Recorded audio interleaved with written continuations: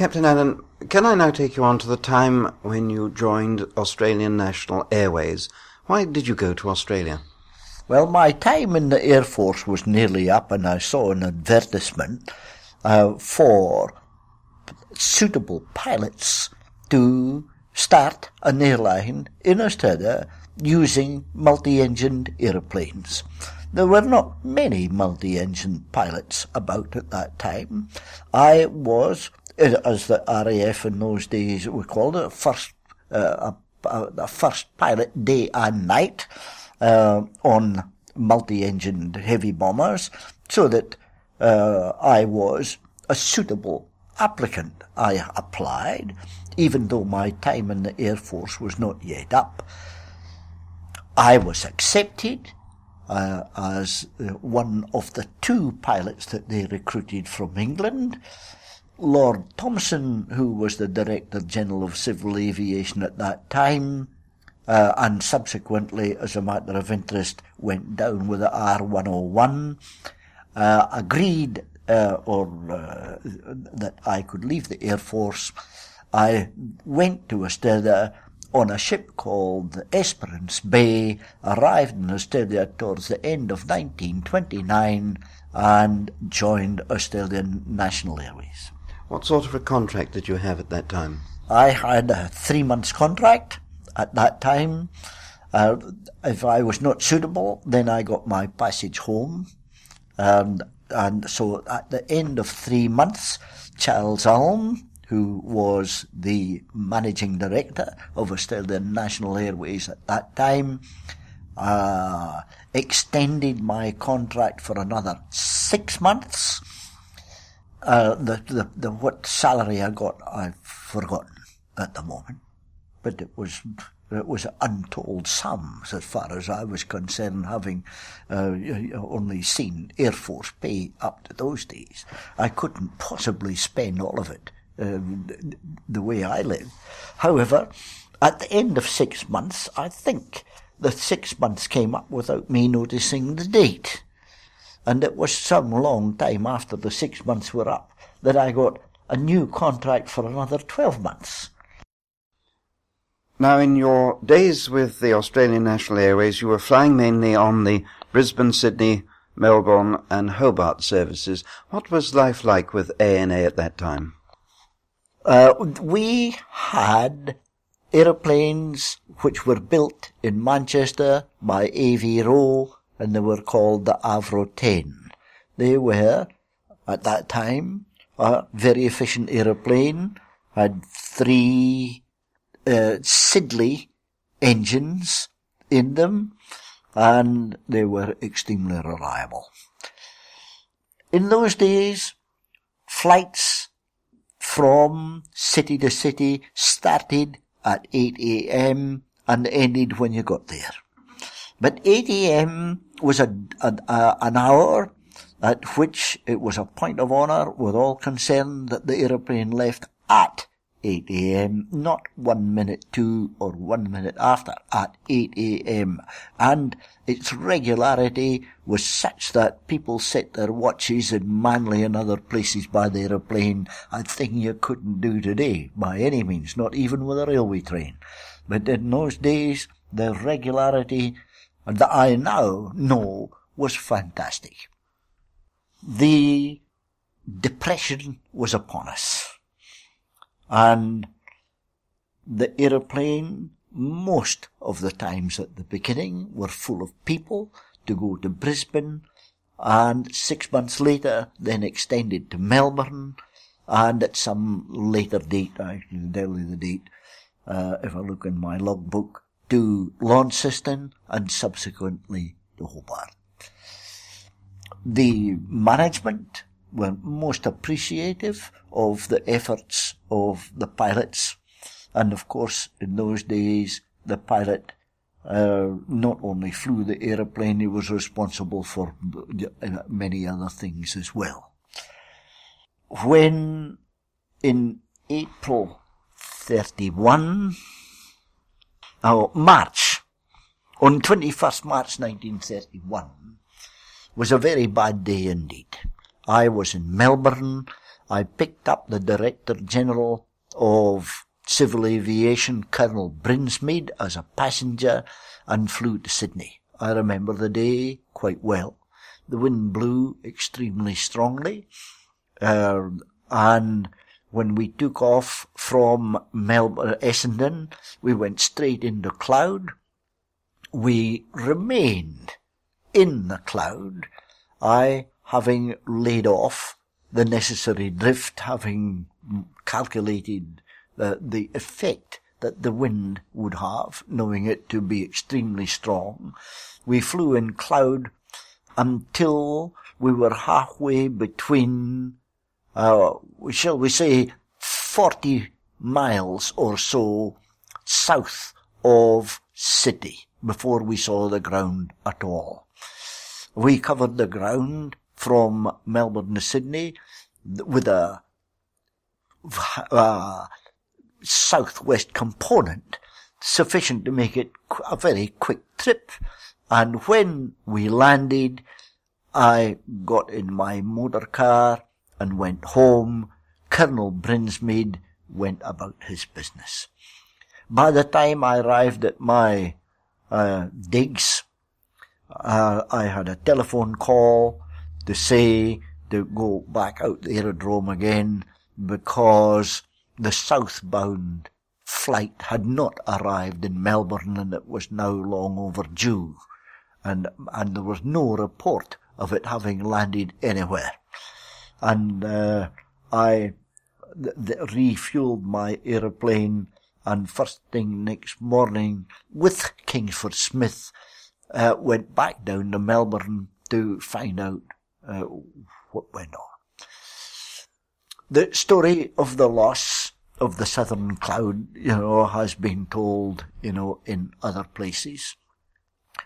But as far as this record is concerned, what with the Depression and the amount of money that was expended by Australian National Airways in searching for that aeroplane, which they did to the full extent of their financial and other capability, they went bankrupt.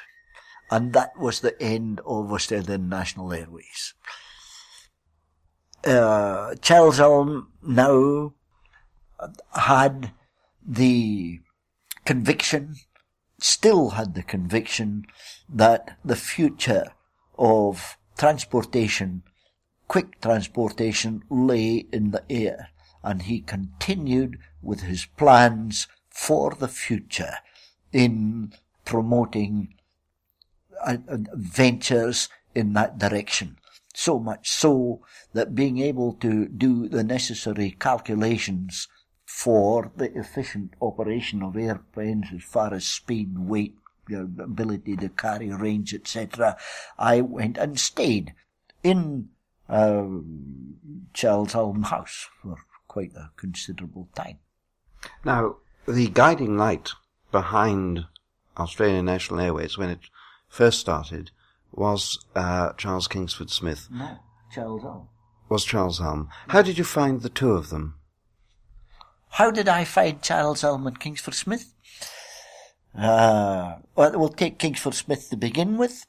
I found that Kingsford Smith was a most admirable man. I did numerous flights with him. He recognized that I was a professional pilot and all that goes with it.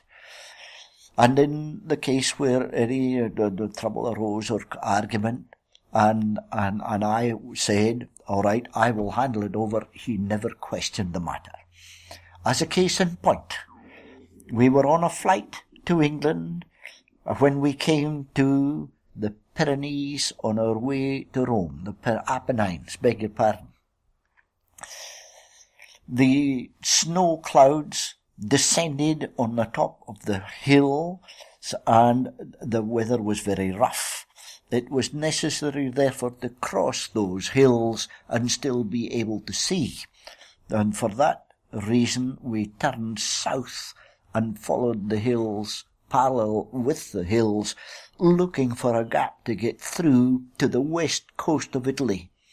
In due course, a glimmer of light came through a pass, and we made for the pass. I was flying the aeroplane, and I was climbing up the hillside to go through this gap, which was large enough to accommodate the aeroplane. We were so close to the ground I could see the stones and the snow between the stones and on the northerly side of the stones, it having melted on the southern side. When we came through the gap, the map said that the sea would be below, would immediately below. The hillside was quite steep at that particular spot.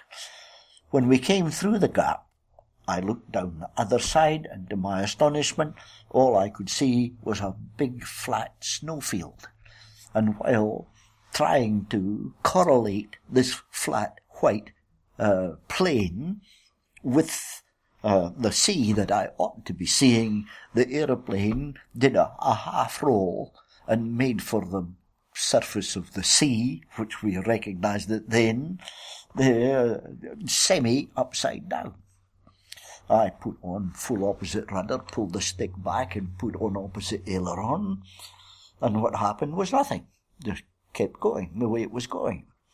The Smithy was sitting beside me in the right-hand seat, and he turned round and looked at me, and I made a gesture that was as far as I go. He put his hands on his wheel and tried it to see if it would go any further. It wouldn't. He took his hands away and put them in his pockets. Now that was quite a gesture. The aeroplane, all of a sudden big, if you can call it that, brought itself this side up with care, with a thud.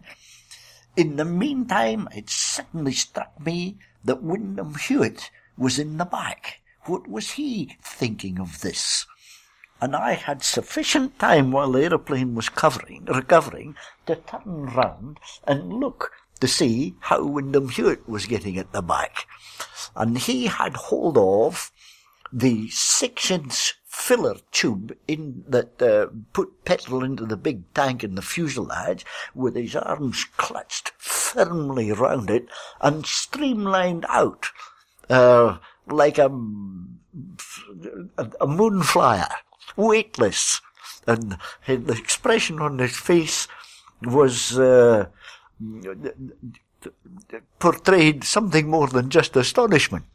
However, it was extremely rough, and we got the aeroplane headed out to sea and pointed up somewhat north in the direction of Rome.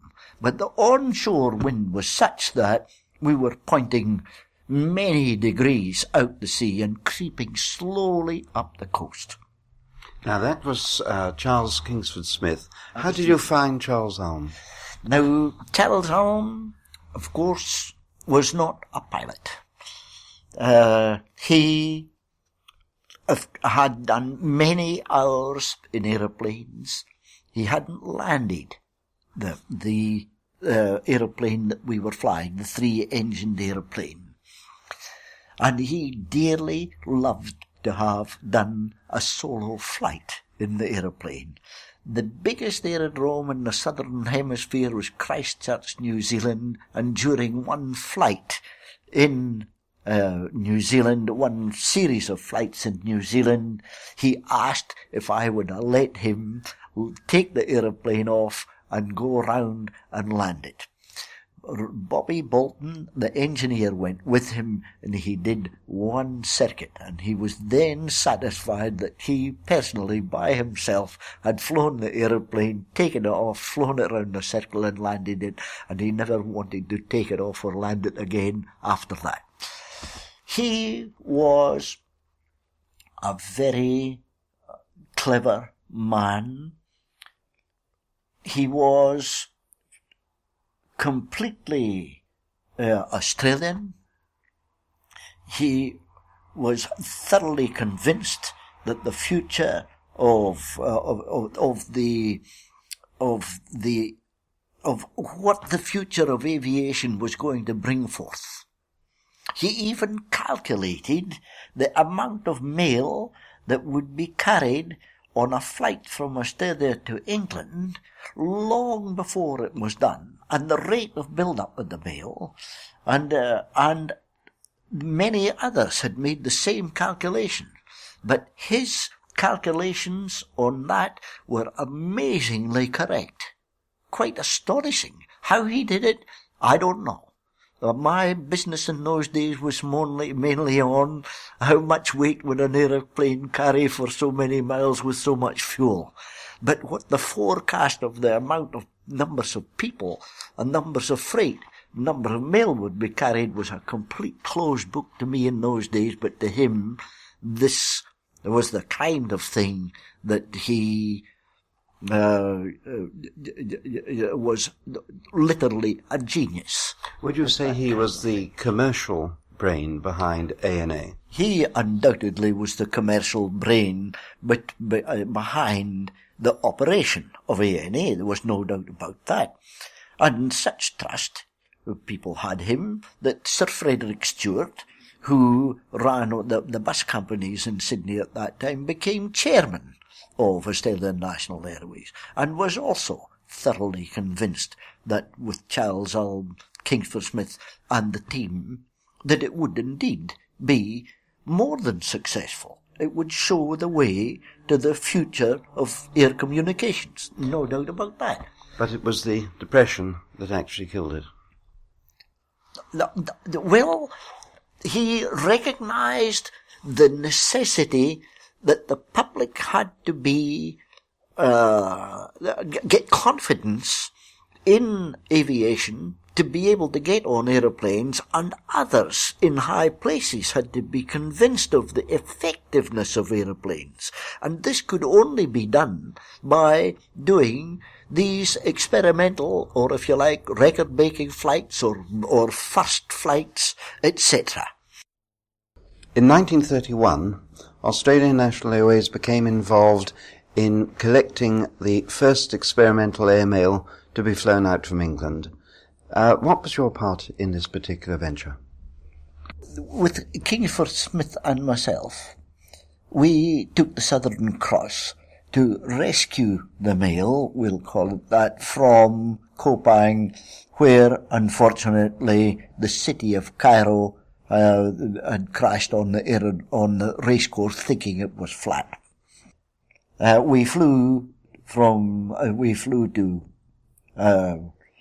Kupang, collected the mail, took it back to Darwin.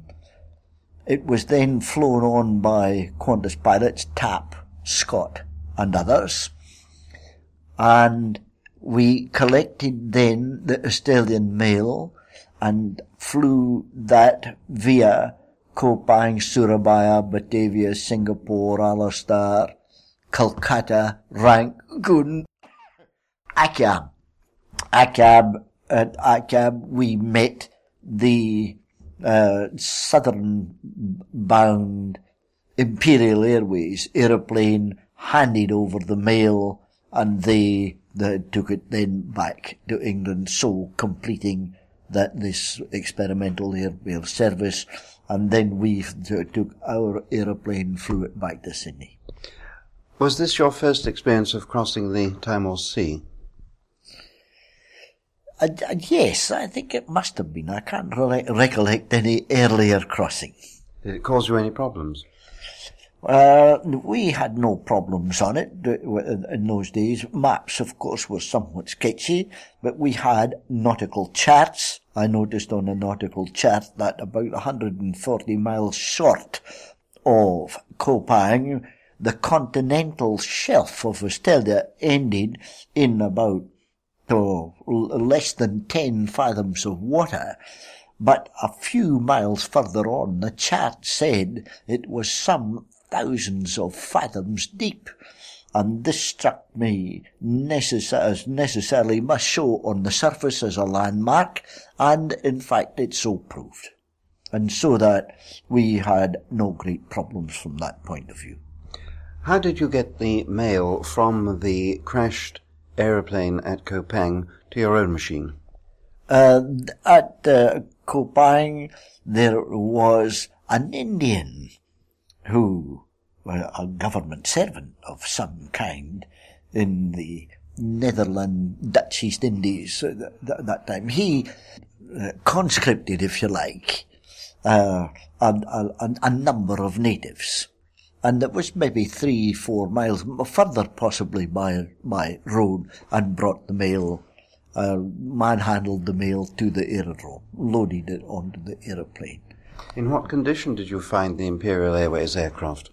Well, the Imperial Airways aeroplane was a write-off, no doubt about that. There were all jagged rocks on the race course, which had really made a hash of it. Though I must say, the pilot of the aeroplane must have got it down to a very slow speed before it struck, because they themselves, though shaken, were not in fact hurt. Now, later in the same year, Australian National Airways tried its own all-Australian airmail to London. What was the thinking of the organisation in setting up this particular flight? It was intended by Capt Allan and others that this flight again was to show the feasibility of the transportation of mail and passengers over long distances, and so shortening the time. And it was a lead-up, and eventually an approach was to be made to the Australian government to set up a company which would handle just such a venture. That was the idea. First of all, to show that it could be done, and do it in such a way that it was able to approach the Australian government with some confidence that aeroplanes could be and would be built capable of reliably performing along that route. You must remember at that time it took 6 weeks from Australia to London. How did the flight itself go? Well, the response to the mail was far in excess of what anybody expected. That, to begin with, it wasn't expected there'd be as much mail as that, and so passengers were also invited to participate. And in fact, Colonel Brinsmead was one passenger. The other passenger, since deceased, I won't mention his name. When I got to Brisbane, I realised that the aeroplane was already pretty severely loaded, and I told this passenger he couldn't come. He then got an injunction to restrain me from leaving Brisbane without him. And I was approached by an eminent lawyer in the middle of the night at the hotel, and he said I couldn't leave. And I said, thank you very much, goodbye, but I'm going just the same. Buzz off. So he buzzed off and I went just the same. Now, the aeroplane was, with the type of wing that was on the Southern Cross and on the Avro 10, it was able to take off at quite low speeds if you could drag it free of the ground. It could then get along on the ground cushion until it got sufficient speed to climb, and then would go off. In those days, of course, of tail skids, the tail skid had to be got out of the mud should the airstrip be wet. And everything went well until we got to Kopang. At Kopang, the aeroplane was underwater, literally underwater. And we had taken off wet aerodromes before, and I knew exactly how far it would skitter along until I dragged it free of, water, mud and the like, which I was quite used to that kind of thing. And we, with the help of the Public Works Department of Kopang, a very enthusiastic gang, if I may say so, we manhandled the aeroplane onto a high piece of ground as far back as possible to get all the possible run, and we set off to take off. Halfway down the run, the centre engine wasn't functioning as it ought to. I think that's the nearest I can say, at the moment. We weren't really getting the power we ought to be getting. By this time, of course, we were so near to the dike that there were two ways of getting into the wet paddy field. One was to shut the engines and ensure, and the other one was push on the last little bit and hope you'd be able to drag it off the ground to be able to go the rest. However, it got off the ground enough to cross the big main dikes and landed in the mud in the paddy field. So that was what happened there. Subsequently, it was found, I had gone by this time, of course. Subsequently, it was found that the piston rings in one piston had broken and had scored and torn, the side of one side of the cylinder, wall out, and was partially seized, and that's why it didn't have the power. In the meantime, I communicated with Sydney, and Kingsford Smith arrived with the Southern Cross, and we loaded the mail onto the Southern Cross. By this time, a considerable amount of the water had drained off the Alastair trip, and instead of doing Alastair Kolkata, we did Alastair Bangkok Kolkata.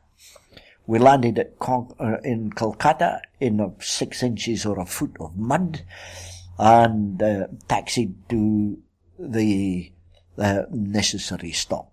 We loaded the aeroplane up to take off again, me flying the aeroplane, and we were taken along a track which was hard ground under the water, to be able to take off, from the high part of Kolkata airstrip. In taxiing out at Kolkata, following the aerodrome's jeep or whatever vehicle it was, he took us along a hard part of the strip, but unfortunately crossed the original circle, which had now been removed. And though the jeep went across it without any trouble, we sank in the mud in the jeep and had to be dragged out by all the manpower around the place. Nevertheless, we still had to go on, and eventually we got the aeroplane inspected for any strains, and taken to the high spot, and we got the aeroplane off the ground. At night, we finished up in Allahabad, having landed at Gaya in India in the meantime to refuel. Other than that, all went well until we got to Lyon in France. On going out to the airport at Lyon to take off Lyon, London, a dense fog. You couldn't see 10 yards. We hung around until such time as there was sufficient visibility to be able to see to get off. We had no forecast for what was ahead or what was going on in London, but one would not expect the fog to extend all the way from Lyon to beyond London, so that by about 10 o'clock or thereby, 11:15 a.m. we took off, the fog having clear sufficiently to let us get off the ground. But unfortunately, we never got clear of the fog, and we pursued a compass course, generally speaking, for the English Channel, and though we saw dimly various trees, etc., go past, the visibility was never more than quarter of a mile at any time, and we never did get above the fog. And the first we saw of anything was the English Channel water coast heaving up and down. It was a dark fog, black fog, I suppose you might call it, not inspiring at all. So that, having looked down at the beach on the northwest coast of France, it looked pretty firm, and Smithy and I had a conference as to whether or not we should land on it, and who should in fact land the aeroplane.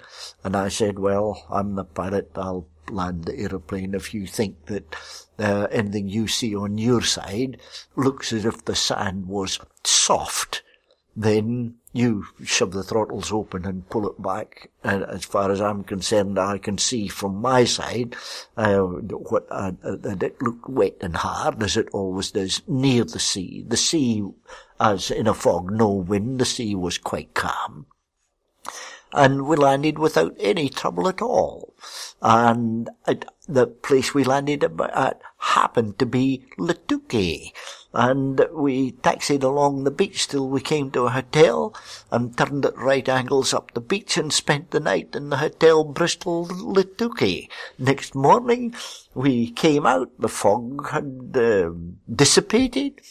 We in attendance by large numbers of Frenchmen, girls, boys, children, the local gendarmerie, the factor, and anybody else who was about the place.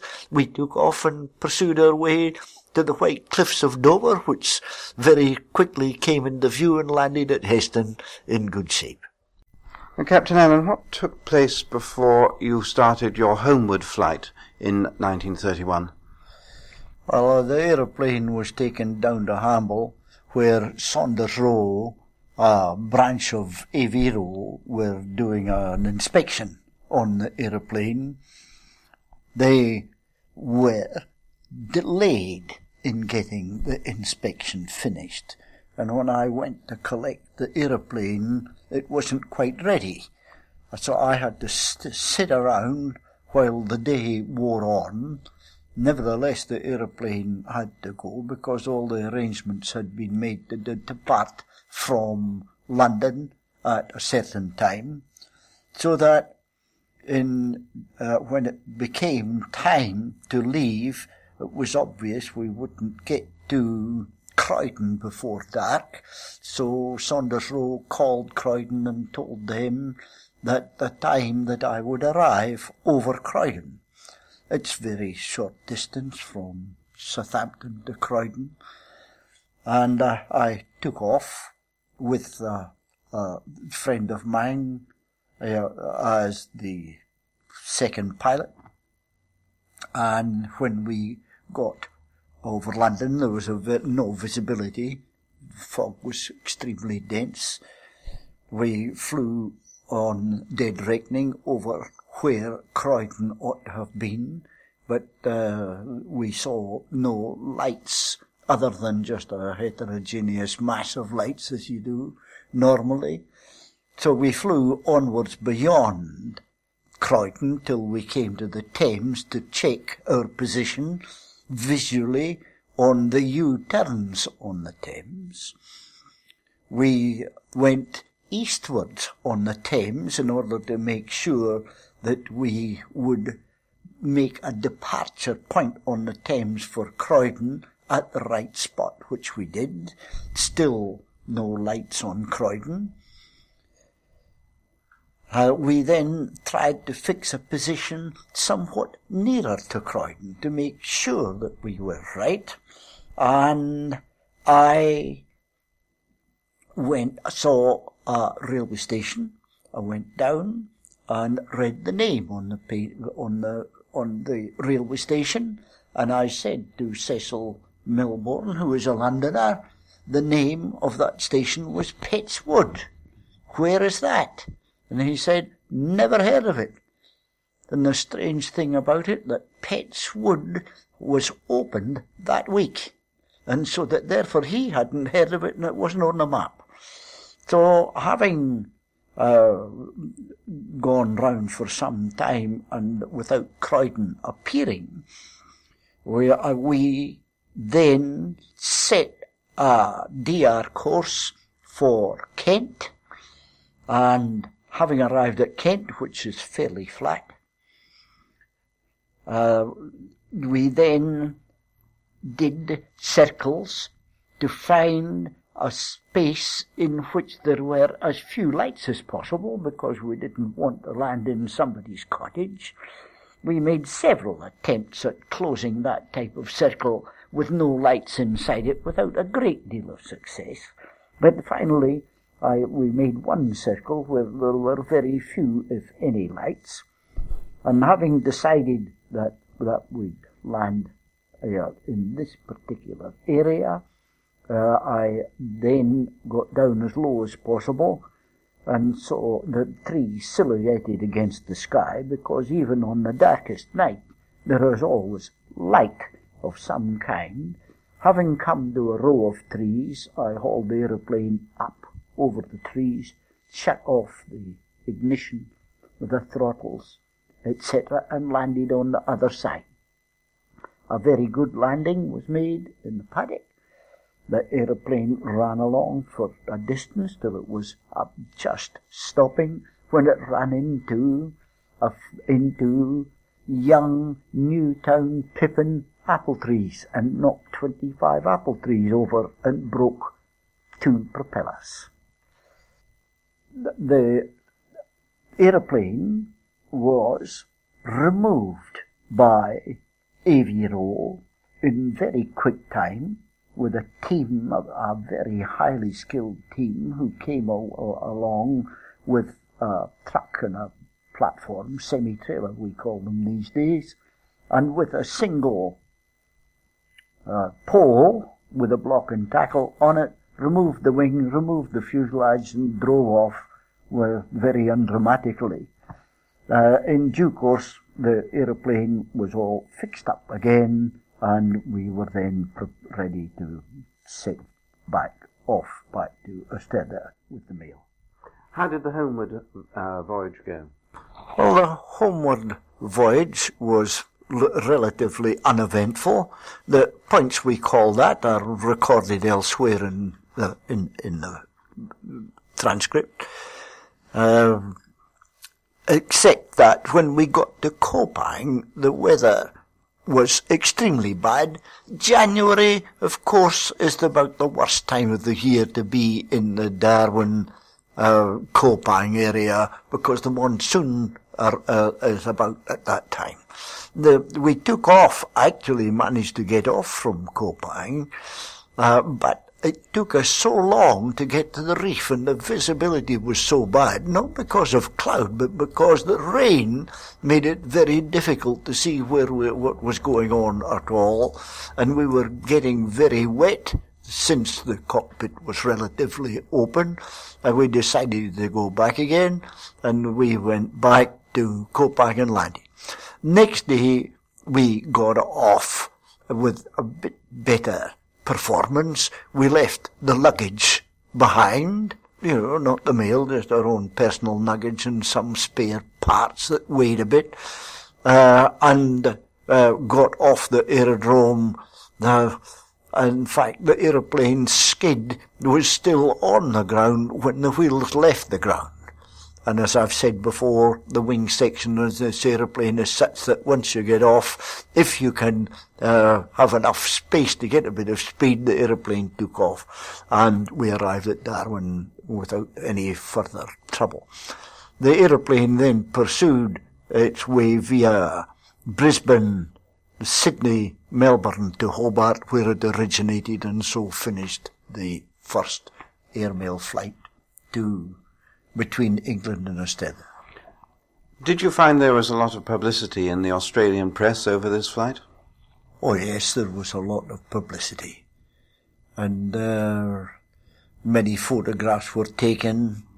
The philatelic people, at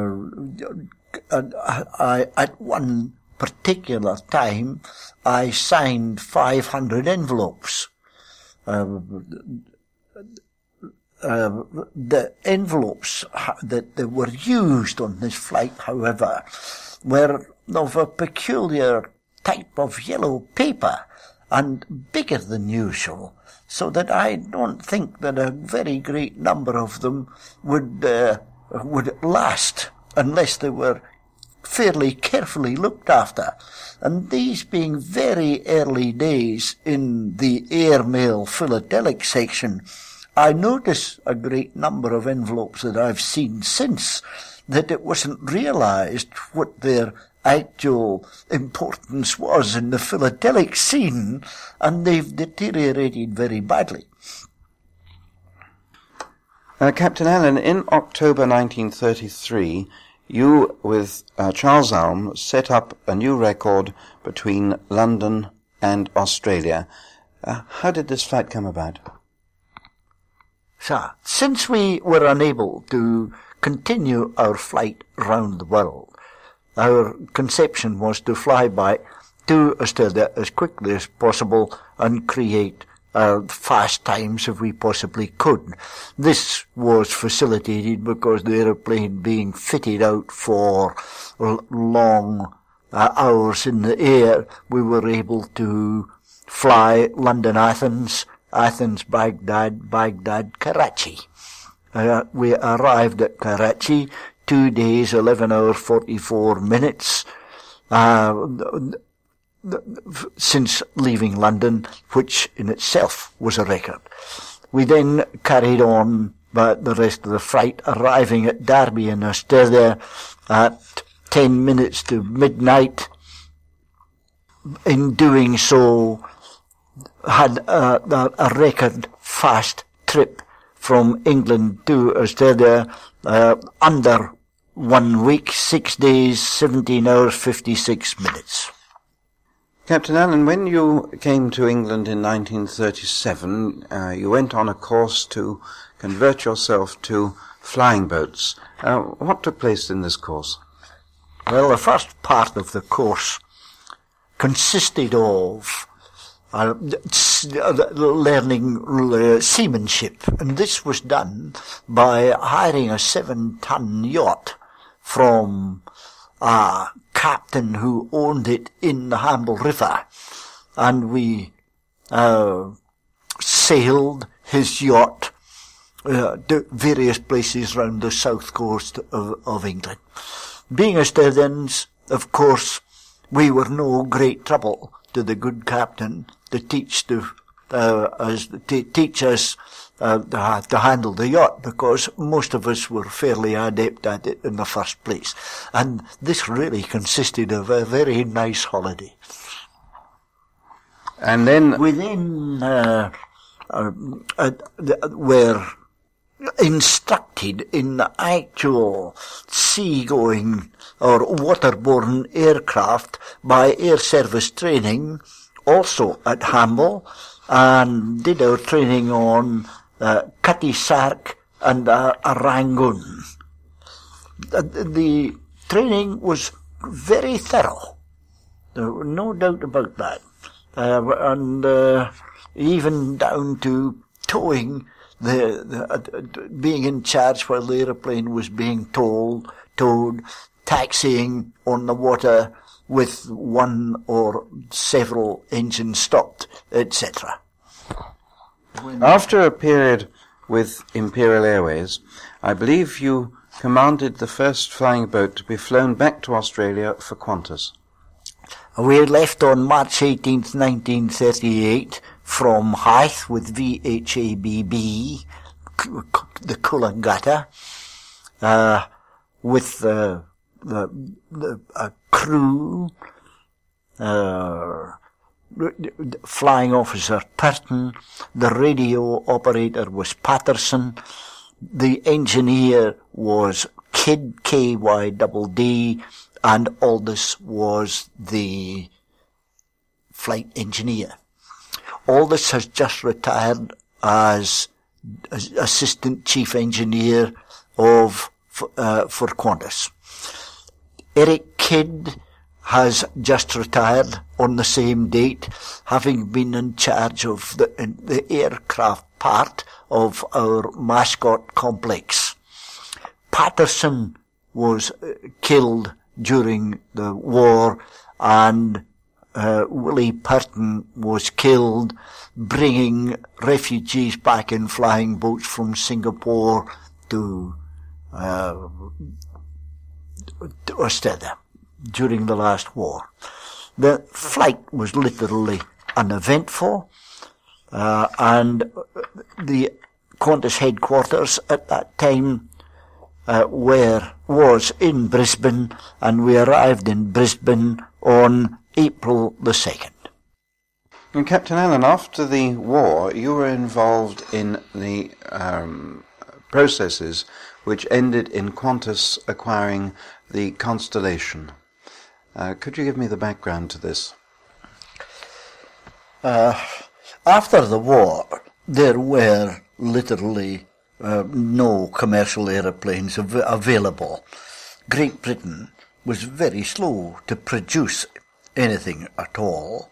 They had, of course, modified the Lancastrian and the Tudor to become the Tudor, which was to be a commercial aeroplane. The fact of the matter was that the Tudor was not good enough by a long way, so that on Qantas decided not to take the Tudor as an aeroplane, and I was ordered to go to the United States and examine the various aeroplanes there for Qantas uses. What did you find was wrong with the Tudor yourself when you went to see the aircraft? That is on the record, isn't it? What was wrong with the Tudor? Well, the Tudor was a modification of the Lancastrian, and it was originally designed to carry a payload a certain range. During the construction of the Tudor, various parts had continuously to be modified, which added weight to the aeroplane, and as a result thereof detracted from either the range or the payload or both. It became fairly obvious while this was going on that the aeroplane, if it was to do anything, was more likely to deteriorate in those two respects than be able to meet the Qantas original requirements of payload and range, necessary, of course, in the case of Qantas, because the routes that we travel have widely spaced aerodromes with no possibility of putting intermediate aerodromes in between. As a result thereof, I was ordered to the United States to have a look at the available aircraft that they were building at that time. Douglas were having a follow-on, a pressurized form of the DC-4, which was the DC-6. Lockheed were started with an aeroplane called the 049, but the model that we, Qantas, decided upon was the 749. The aeroplane after the DC-6 was to be the DC-7, which was not a very impressive aeroplane at all. And in Qantas we have to keep looking to the future, for a follow-on. Whereas the Constellation equal in performance, payload range, etc., with the DC-6 did in fact have a future, as developed later on, as can be seen with the 1049 and other subsequent models. So, having decided on the 749, the government of Australia at that time, having bought the shares in Qantas, and it was a government-owned concern by this time, permitted us to buy an absolute minimum number. But when the aeroplane being built showed that it was going to be a good aeroplane, we were permitted to increase the number of aeroplanes in the first instance to 2. There must have been some disappointment in BOAC that Qantas went its own way, whereas, of course, there was pressure within England for Imperial Airways to go for the Tudor. Well, the pressure on BOAC to buy the Tudor may or may not have been pressure. I wouldn't know about that. But I do know that BOAC and its staff were, of course, intensely loyal to Great Britain and British manufacture. And it wasn't until the Tudor really failed them, you can only put it that way, that they were forced into also buying the Constellation.